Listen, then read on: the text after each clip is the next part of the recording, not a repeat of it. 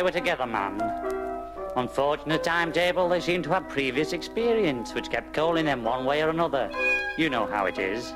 But they battled on against overwhelming oddities. Some of the poisonous monster of outdated busload hip throwers did stick slightly, and they occasionally had to resort to the dry cleaners.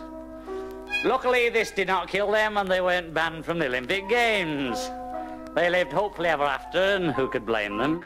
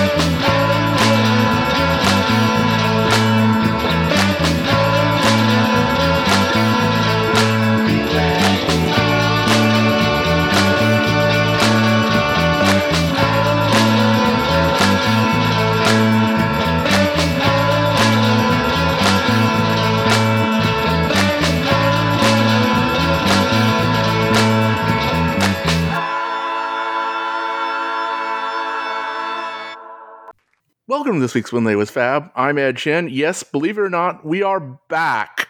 And things have changed around here.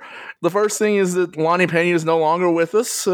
He has been preoccupied with work, shall we say. Yes, he's still with us. He's still alive, but he's spending much time in the Pacific Northwest nowadays. There are worse places. So, if you're wondering who this voice is, after speaking with a number of people you folks will have known of if you've been following this show, particularly Darren Murphy and Lonnie himself, who they suggested as someone who might be interested in, and he said yes, is Mr. John Stone. Hello, how are you, Ed? Oh, I'm wonderful. It's been a rough couple of months on top of everything else, and I just got my second COVID shot yesterday, so dragging just a little bit, but we're here. Lose that girl. Lose that girl. You're gonna lose. Yes, you're gonna lose that girl. If you don't take her out tonight, she's gonna change her mind. She's gonna change her mind. And I will take her out tonight, and I will treat her kind. You're gonna lose that girl. You're gonna lose that girl. You're gonna lose that girl. If you don't treat her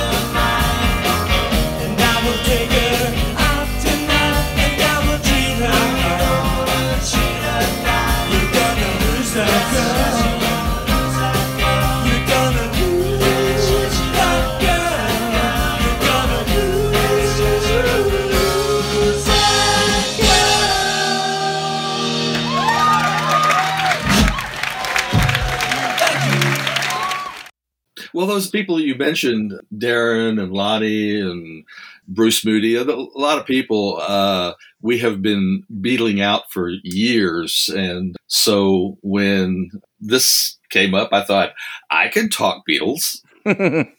So here I am. There you are. Yeah. So Danny Christensen was in a band with you, Private Numbers, for at least a little while, although not quite as long as I thought. Yes. And Danny has been playing on my recordings for a long time, making really great contributions. And so, yeah, I've known Danny a while. Probably almost as long as I've known Bruce Moody. So that's a long time. I think 82 is when we met. So do you know the Fab Five guys? I know Joe. Hi, folks. I'm Larry Gatlin. Go see the Fab Five. They are fab. Danny's just so happy. He's so happy to A, have a regular paying gig even through COVID, right, and then B, to be out there playing Beatles music.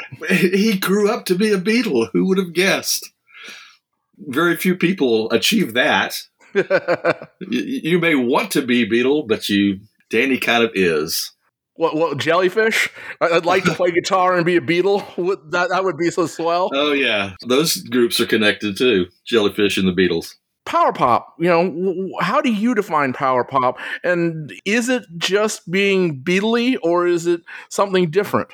If you could define the term Beatley, then maybe, because really there's so many genres that they influenced that, I think part of it is kind of a singability to the melody that kind of draws you in. It's usually optimistic, and don't forget the jangly guitars.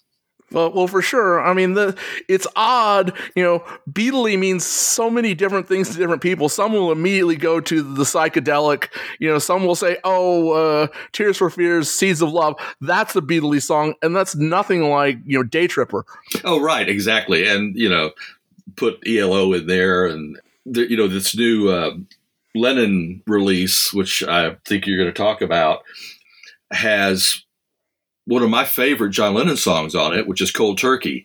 And that song, I think, helped start kind of the return to really punky attitude. There's one particular moment, the way he starts a little drum riff going into the chorus is very Ringo-esque, Yeah, then you can compare that to Alan White's drumming on Instant Karma.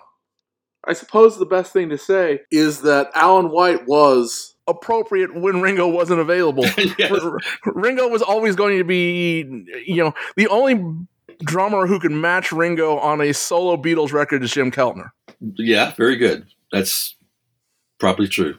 Of course, Alan White was a good drummer, and then he went on to be part of Yes. It was after Alan White had worked with John on Plastic Ono, George on All Things Must Pass, and then John again on Imagine. He left for Yes to replace the original drummer, Bill Bruford. Yeah, what always interested me about Cold Turkey is that John said that Clapton never quite got the guitar he wanted on it. Yeah. I have a lot of feelings about Cold Turkey. John wanted it to be a single. And he actually proposed that to the Beatles, and they all kind of passed on it. And I think that had a big impact on John. It was yet another thing of how the things that he wanted weren't really being listened to. He wanted I'm in the Walrus to be a single, and that didn't happen. And he wanted Revolution to be the A-side, and that didn't happen. And although he fully admits that Hey Jude was the better song to be. Agreed. But they made him re-record it. He had to go from Revolution 1 to the single Revolution. So I think the fact that they passed on Cold Turkey, particularly in retrospect, when you look and see how great a song that is.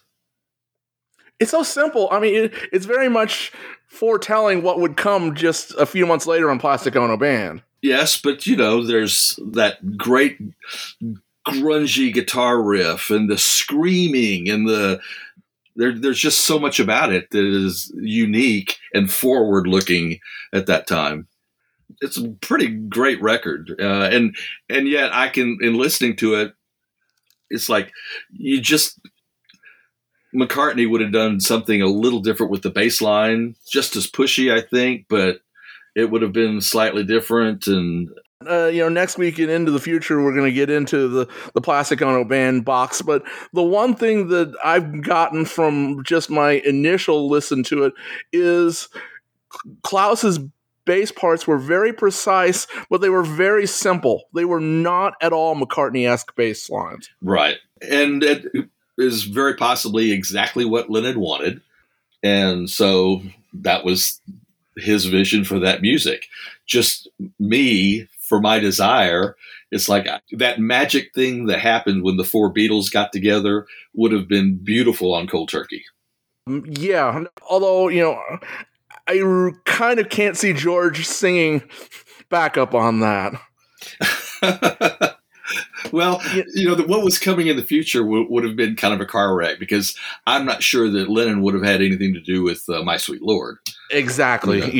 There's a reason why it's the George O'Hara Smith Singers, as he calls them. Right. There's a reason.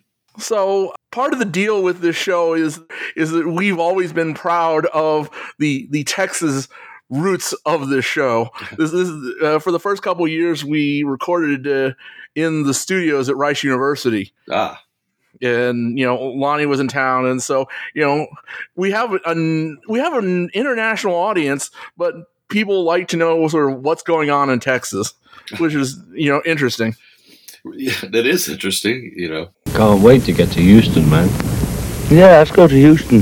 Beatles have been part of my musical universe for most of my life, so it's not surprising to me, because it's always been here. When did you first encounter them? Was it Sullivan, like everybody else? Pretty much. I was 9 when that show aired, but I had an older sister, I think, who was 12 or 13, and was right in that age group. And so I knew about the Beatles and began to hear the music, and then saw Sullivan, and, everybody talked about the Beatles, but it really didn't become my passion until I heard the flip side of Paperback Writer.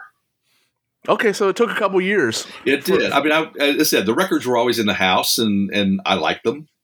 But as I said, when I really kind of got into it was Rain. There was just something about it that spoke to me. And then when Revolver came out, I was... Revolver is the best Beatles record, but Pepper is the best record of all time by anybody. Okay. I've heard that before, and I like that quote. Okay.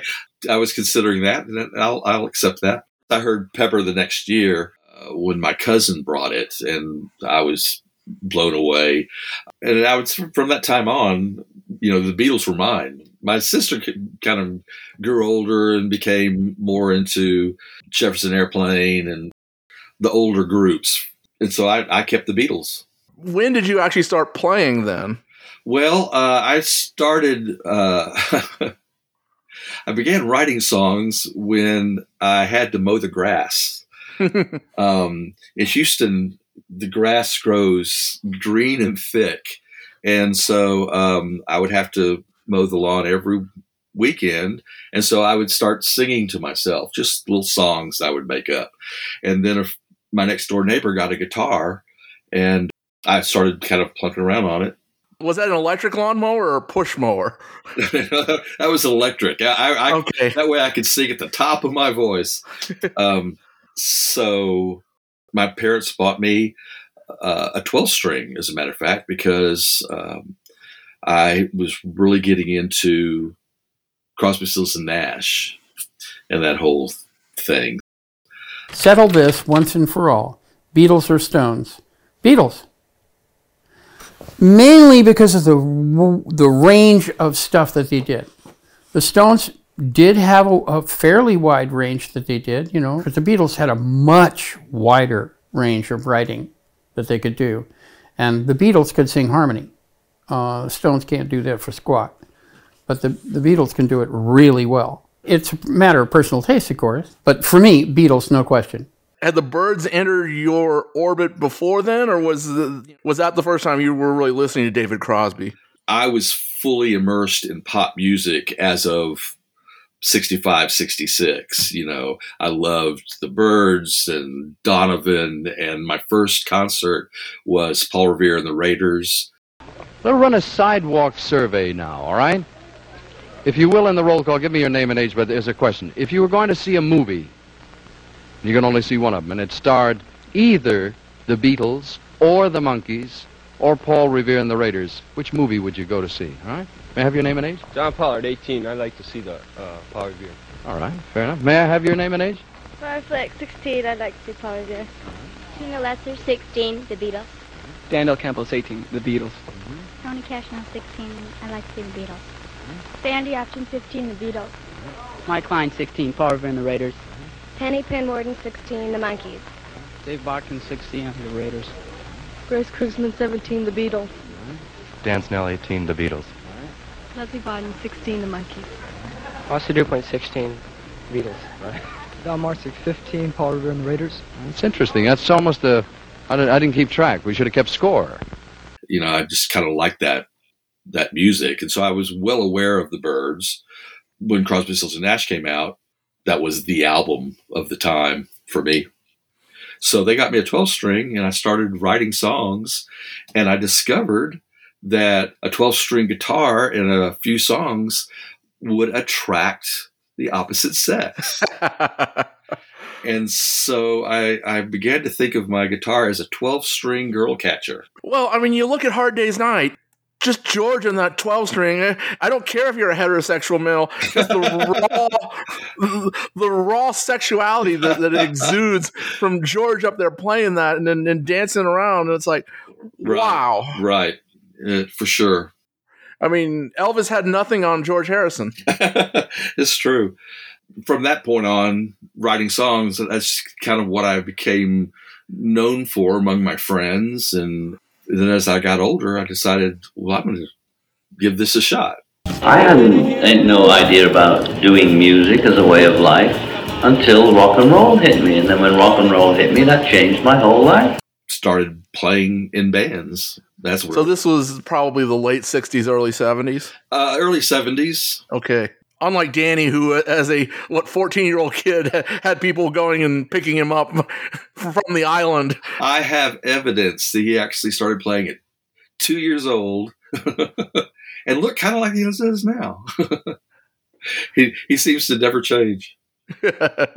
So, did any of your early songs get much notice? I mean, the other thing is, at that time, you could really make a living as a musician out there playing original music. That's not so much the case anymore. Well, it's never been easy, because if you're really going to try to make a living, you're out there and you are trying to either cultivate an audience that's big enough to make it worthwhile to book you, or to play music that will attract an audience. Because basically what you are at that point in your career is a beer salesman. You're trying to get people up and dancing and just basically coming out to the club.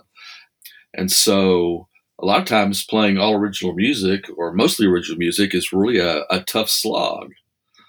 But I mean, of course, isn't that the same thing that Paul McCartney said? You'd see a couple of students at the door, and they come in, and we go, "This is our these are our people," you know, and we'd just be playing.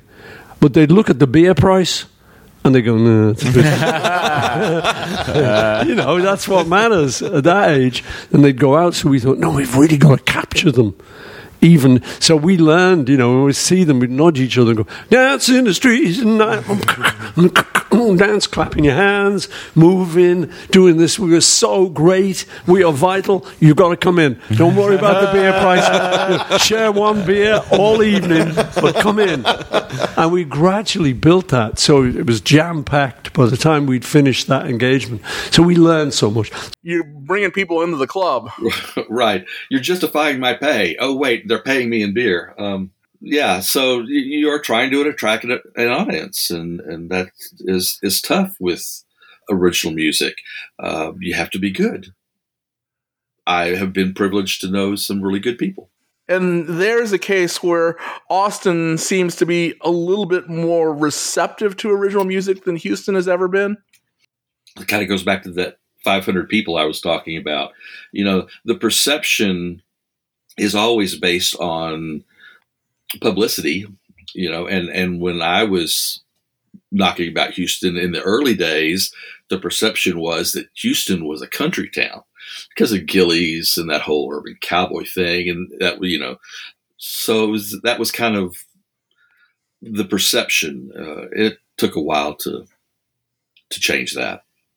Well, and that goes back to what we were saying before, that rock and roll was there, but it never really completely caught on as something coming out of Houston.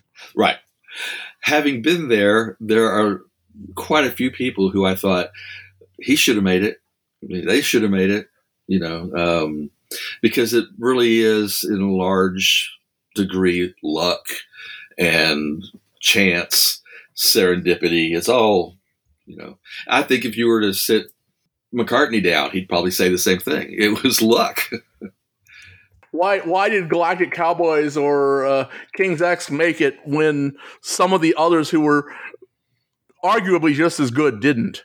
Right. Well, some of it has to do with who's behind you.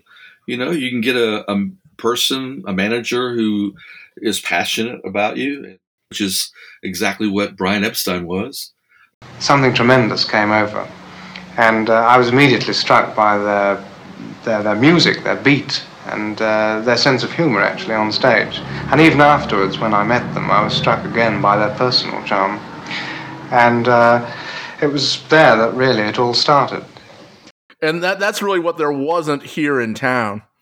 Well, there was a gentleman, but he was really interested in controlling his empire. No, yes. I know exactly who you're talking about, and well, yeah, right. We won't go there, but the next time we have Jamie Dariwala here with us, he can tell us about what happened to his band Toy Subs. Yes, they're a band that really should have made it. You know, he wrote some really incredible songs, and it's just amazing. And you know, Alex, great guitar player. It's kind of surprising that one didn't take off. So, well, especially because they had those connections. I mean, and as I've mentioned, you know, in his band, his cover band right now, Alan Doss from the Galactic Cowboys is actually part of it. You think they sit around and trade war stories? Well, again, they've known each other for so long. There's nothing left, I think. You're right. We already know all of them.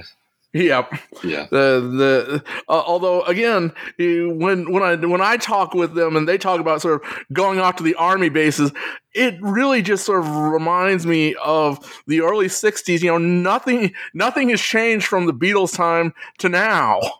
You know, these bands being sort of shipped off to army bases and playing for people who want loud, raucous rock and roll. Right. I'm going to take this girl home, mate. Yeah, exactly. Yeah. We don't need to talk about the Houston music scene too much. No. So, you know, we're in the 70s. What did you think about the solo careers of the four Beatles? I liked All Things Must Pass in parts. I don't know if you've heard the new mixes of that album. We just got the one, and that's going to come. Well, I mean, you know, like you say, once we get through the Plastic Ono box, then we're expected to have an All Things Must Pass box this summer sometime. Well, the absence of Phil Spector's reverb is illuminating. And it's such a different record. So I like the less bombastic things. I mean, I like Run of the Mill, and although I did like The Art of Dying, that was good. I like that album. Plastic Ono Band at first was hard for me because it was, you know, so different. It was shocking. I don't believe in the Beatles. I said that in print, Rolling Stone, and on that album. It was a very big thing with John. He was going through a hard, heavy time of finding himself. But I came to really love it. it's still a hard listen for me. I like it. It's a great record, but I really have to be in the mood for it. Right. I have enjoyed just sitting with headphones and listening to it. You wouldn't think it would be a really good headphone album, but it is. It's like sitting in the room. But it was a hard slog. And McCartney, I liked the McCartney album, and I liked Ram. And then Wings kind of took off, and that was a rough beginning, but I was a fan. Did you have any thoughts about how things changed when the group split up, songwriting-wise? Kind of what I thought of McCartney was true of the other two main writers. And that is, when you're in the Beatles, and I'm talking like I know, but you write several songs. Let's say you write 3 or 4 songs. Oh my gosh, that's really all you need to do, because you can turn to your guy, John, and John's got a few songs, and then George's got a few, and they're good. And so you have this magnificent album. After that, it was all, you have to write everything. And not only you have to write everything, but it kind of has to have a variety. You're having to write in a variety of styles. So I thought it was really hard for them to switch to that complete responsibility for a record. And when they started out, they were still having to churn out albums in a regular fashion, at least one a year. Well, and that's the thing about Wings. McCartney was in charge. One of the things you notice is that Paul's bass lines sort of got a little bit simpler. They weren't Klaus Vormann simple, but they were not this inventive melodic lines that he was doing in the Beatles through Wings. And I've always thought that was because he had to sit there and figure out what he wanted the entire record to sound like and what everybody's part should be. Right. The whole production of the record, he just didn't have time to think about coming up with the world's greatest bass line. Right. And you could listen to a record like Ram and think, when you hear those guitar lines, I'm sure Paul played some of them, but they all kind of sound Paul-like. So, you don't sit there and go, well, that sounds like Hugh McCracken. They still have kind of a McCartney thing to them. And I don't know whether the guitarists themselves just thought, well, I need to play like McCartney, or whether McCartney was sitting there and going, do this. I think it's a bit of both. I mean, they do each have their own style. Jimmy McCulloch was much more of a rocker. Lawrence Juber was and is just a great player. Right. And I think that as the band went on, McCartney learned to loosen up a bit, to let the band be the band. On Ram, it was still just Paul and Linda McCartney. And so everything kind of went through that. So that's why I picked Dave Spinoza and Hugh McCracken. And as it went along, perhaps the story that McCartney tells about the fact that they were getting ready to do My Love and Henry McCulloch.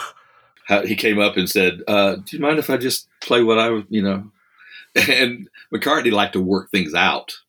And so McCulloch played the guitar lead, and it was perfect. But then of course, he got caught in a trap because Paul was like, okay, that's it. Well, every time we play this song, that's the solo I want. And he's that's like, the lead. Well, that's not what I do. Well, that's the solo I want. So. Right. Yeah, there are different kinds of musicians. There are those people who can just play a thing completely naturally, and who are good jammers. And there are other people who work better to work things out, to really compose the tune. And I think that's what Harrison was. He was not a big jammer, and he would work out all of his leads. The interesting thing about that is, if you listen to George's playing I Saw Her Standing There live, all the way through, he never played the same solo twice. Right. And often plays it audibly wrong. Yep. I've seen several videos, with the internet, you see so much more than you ever did before. I've seen several videos. It was from the Beatles for Sale, but George goes into the guitar lead, and he doesn't start where he, normally started, and it was kind of going into place, and you can see John visibly grin, like, "Oh, you're stuck in this one now." Well, and in one of the outtakes, John comes up and then says, well, what kind of a solo was that? Yes. I think that's why Jeff Emmerich says that he felt like a lot of times they were kind of cruel to George. But I think it's because George didn't kind of just naturally come with the part. He really worked things out. Which is, of course, kind of ironic because is notable for not really liking George. You read his book. He's always one to put George down a little bit. Yes. Well, he was just the little brother.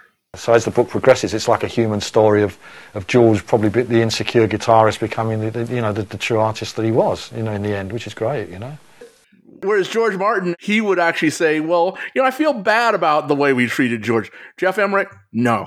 It's like, well, George was here and George did this, and, that wasn't very good, but it was good enough.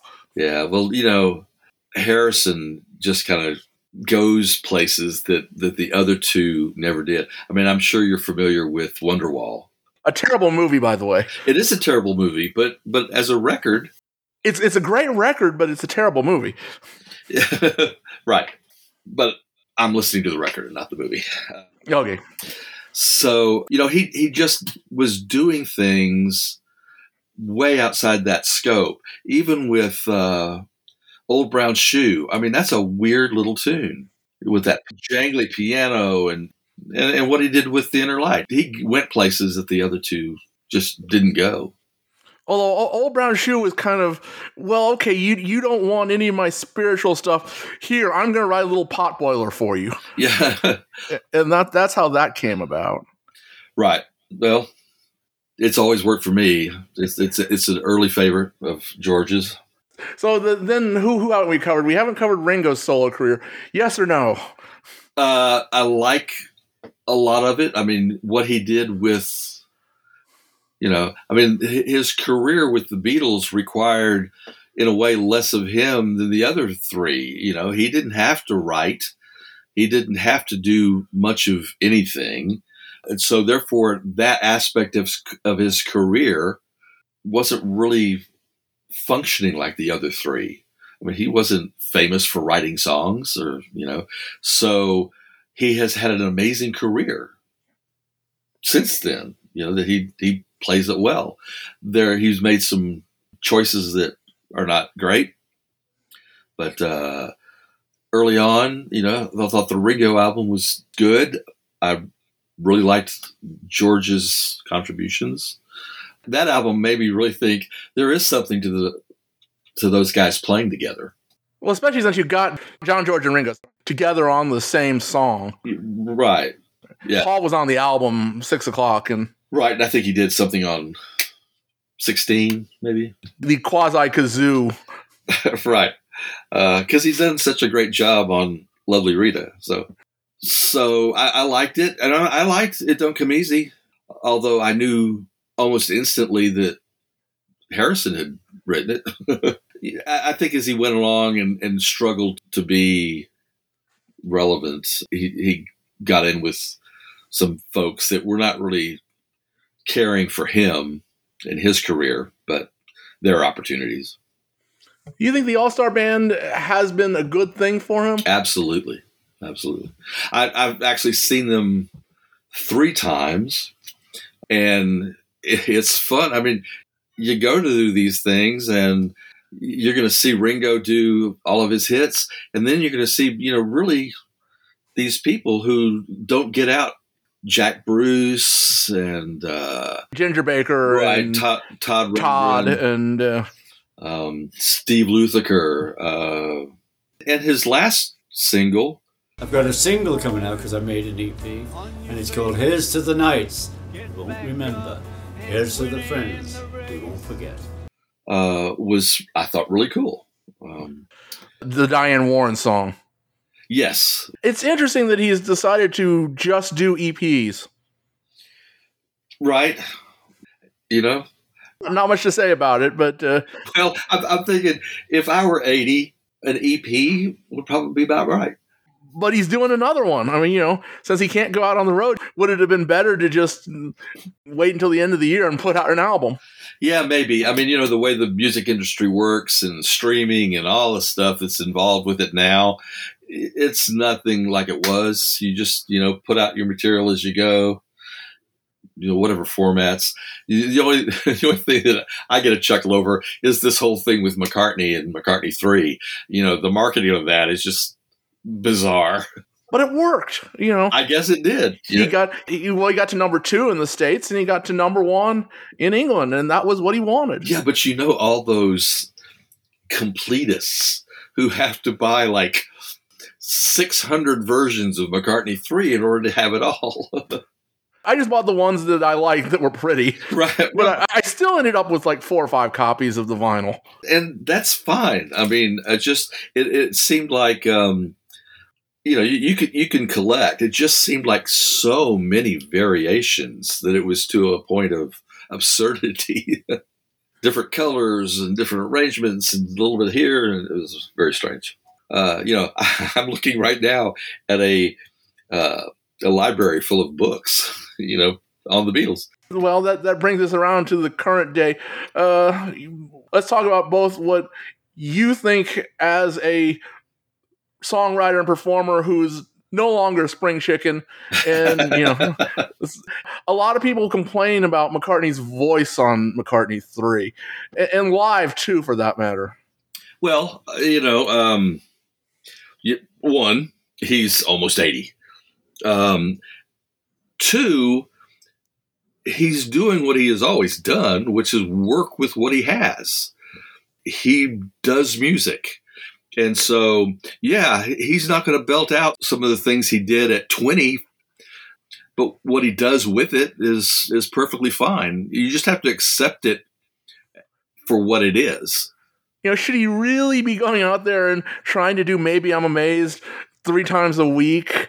Yeah, that's questionable, I would say. Well, it can't be for the money unless he does it for the families of people who do his tours, the musicians, the techs, the everything. He continues to make that business generate. And if he appreciates playing, has a good time, maybe thinks, well, I could be sitting at home or partying every day. No, I don't want to do that. I mean, it's kind of what he chooses to do. And as long as he goes out there and there are thousands and thousands of people willing to see it, then, go for it. Is that what's best for him and his career? You look at Sinatra, the last couple years of Sinatra were pretty iffy. Okay. And that may be, but I think, I guess I'm thinking, what do you want him to do? You want him to well, and that's my question. Do you want him to stop and do one final great album? I mean, I don't know what their expectation for him is. He still tours, he still writes, he still records and releases. I guess that's what he does and what he has always done. And if his final years are not what his peak years were, that's not really a surprise.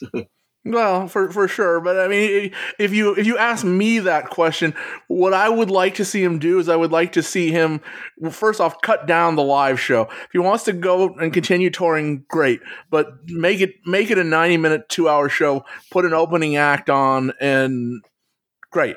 There you go. Okay. And cut out some of the more difficult songs to sing. He's performing them adequately, but not much more than that. I mean, as I say, the Maybe I'm Amazed, for example. Yeah. I don't know. Maybe McCartney thinks, well, if I don't do Maybe I'm Amazed, that's like Sinatra not doing My Way. Yeah. New York. But right. Well, but he has dropped Yesterday from the set list. it is the most played song ever. So, I guess maybe maybe him dropping it is going to help. And then as far as the recording, I'm glad to see him still recording and keeping busy. And I also think, the reimagine thing is a good thing. Write the songs, do them in your own way, but also sort of give them to other people and let them. The one real weak point, although I love the song, is his performance on Kiss of Venus. When he goes into the falsetto on the 3 album, it's like, that's not great. Right. Yeah. Well, some wise man once told me to consider music like this. If you hear something and you don't like it, it wasn't written for you. Because the truth is, there will be some people who go, yeah, that's really good. I like that. I mean, it may be something that totally sets you on edge, but someone is going to like it. It's true. There's country music and, all sorts of stuff. It wasn't written for you. And some of that is just, we've, as you say, we've been listening to him and his voice for so long. I listen to that song and it's like, well, 10 years ago, 20 years ago, that would have been a stone cold classic, but right. And the cover, is probably actually better than McCartney's version. Well, that's entirely possible, and it would be terrific if that's what sold the music. Because what McCartney is at heart, I think, or has become, is a composer, and so therefore, if somebody else does it and does a great job, that's cool. It doesn't have to be his version. And I also think that if he hadn't put that out, let's say, and then he passed away, and so it was an unknown set of recordings, we would be chomping at the bit to hear Paul McCartney's last recordings. Well, yeah. I mean, don't like to think about that, but I mean, it is inevitable, unfortunately. Right. It's coming, as you said. No spring chicken.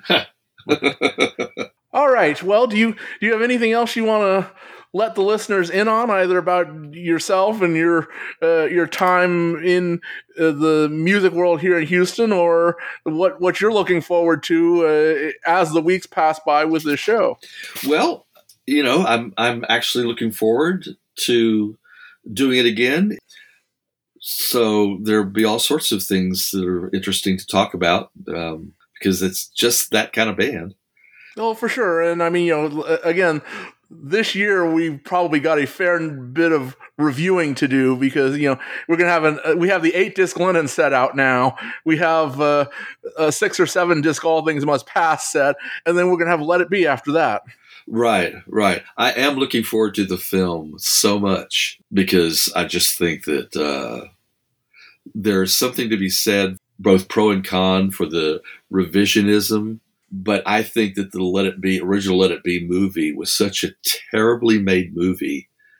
It's such a downer. I mean, Well, it's not only that. We're now all familiar with the songs.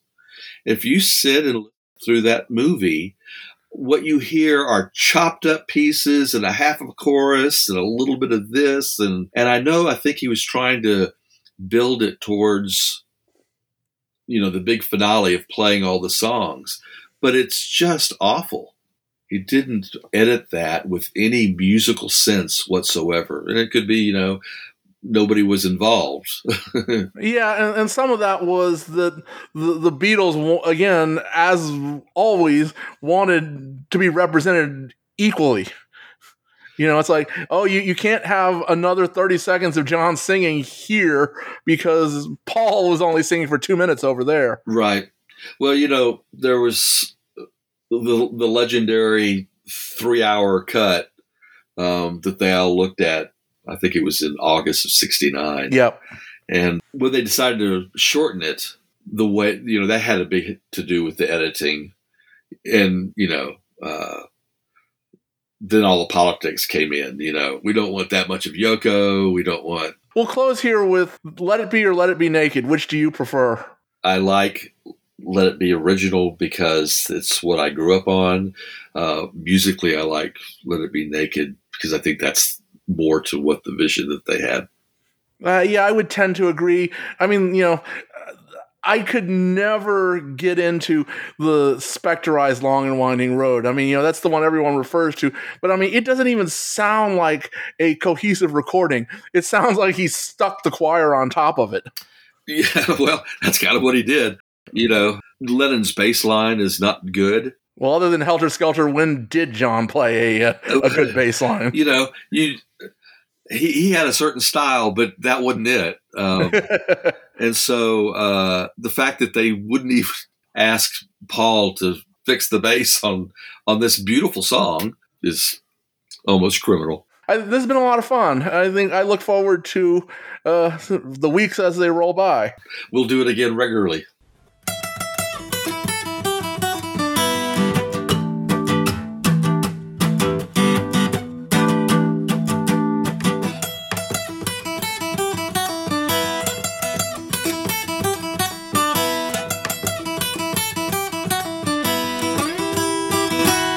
Subscribe to When They Was Fab on iTunes, Podbean, Stitcher, or wherever finer podcasts are found.